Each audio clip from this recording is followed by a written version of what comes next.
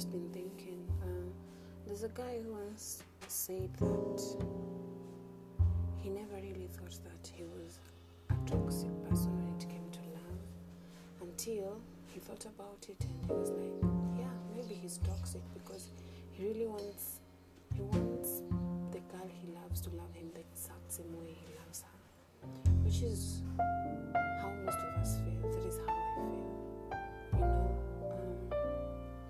because I feel sometimes like I give too much and I receive little. But then I think that if we looked at it in a different way, maybe we would really understand why we feel the way we feel. Because we expect the other person to love us the exact same way we love them, which is impossible because we all have different love languages. Some physical touch, some, you name it.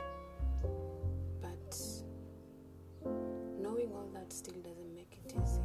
It doesn't make it easy for any of us, especially, okay, let me speak for myself. It doesn't make it easy for me. Because sometimes I feel alone. Yeah, and I feel like if I talk about it, I'll be asking too much. And at the same time, I want to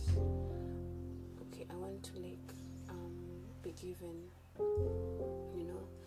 constant assurance that, this is it.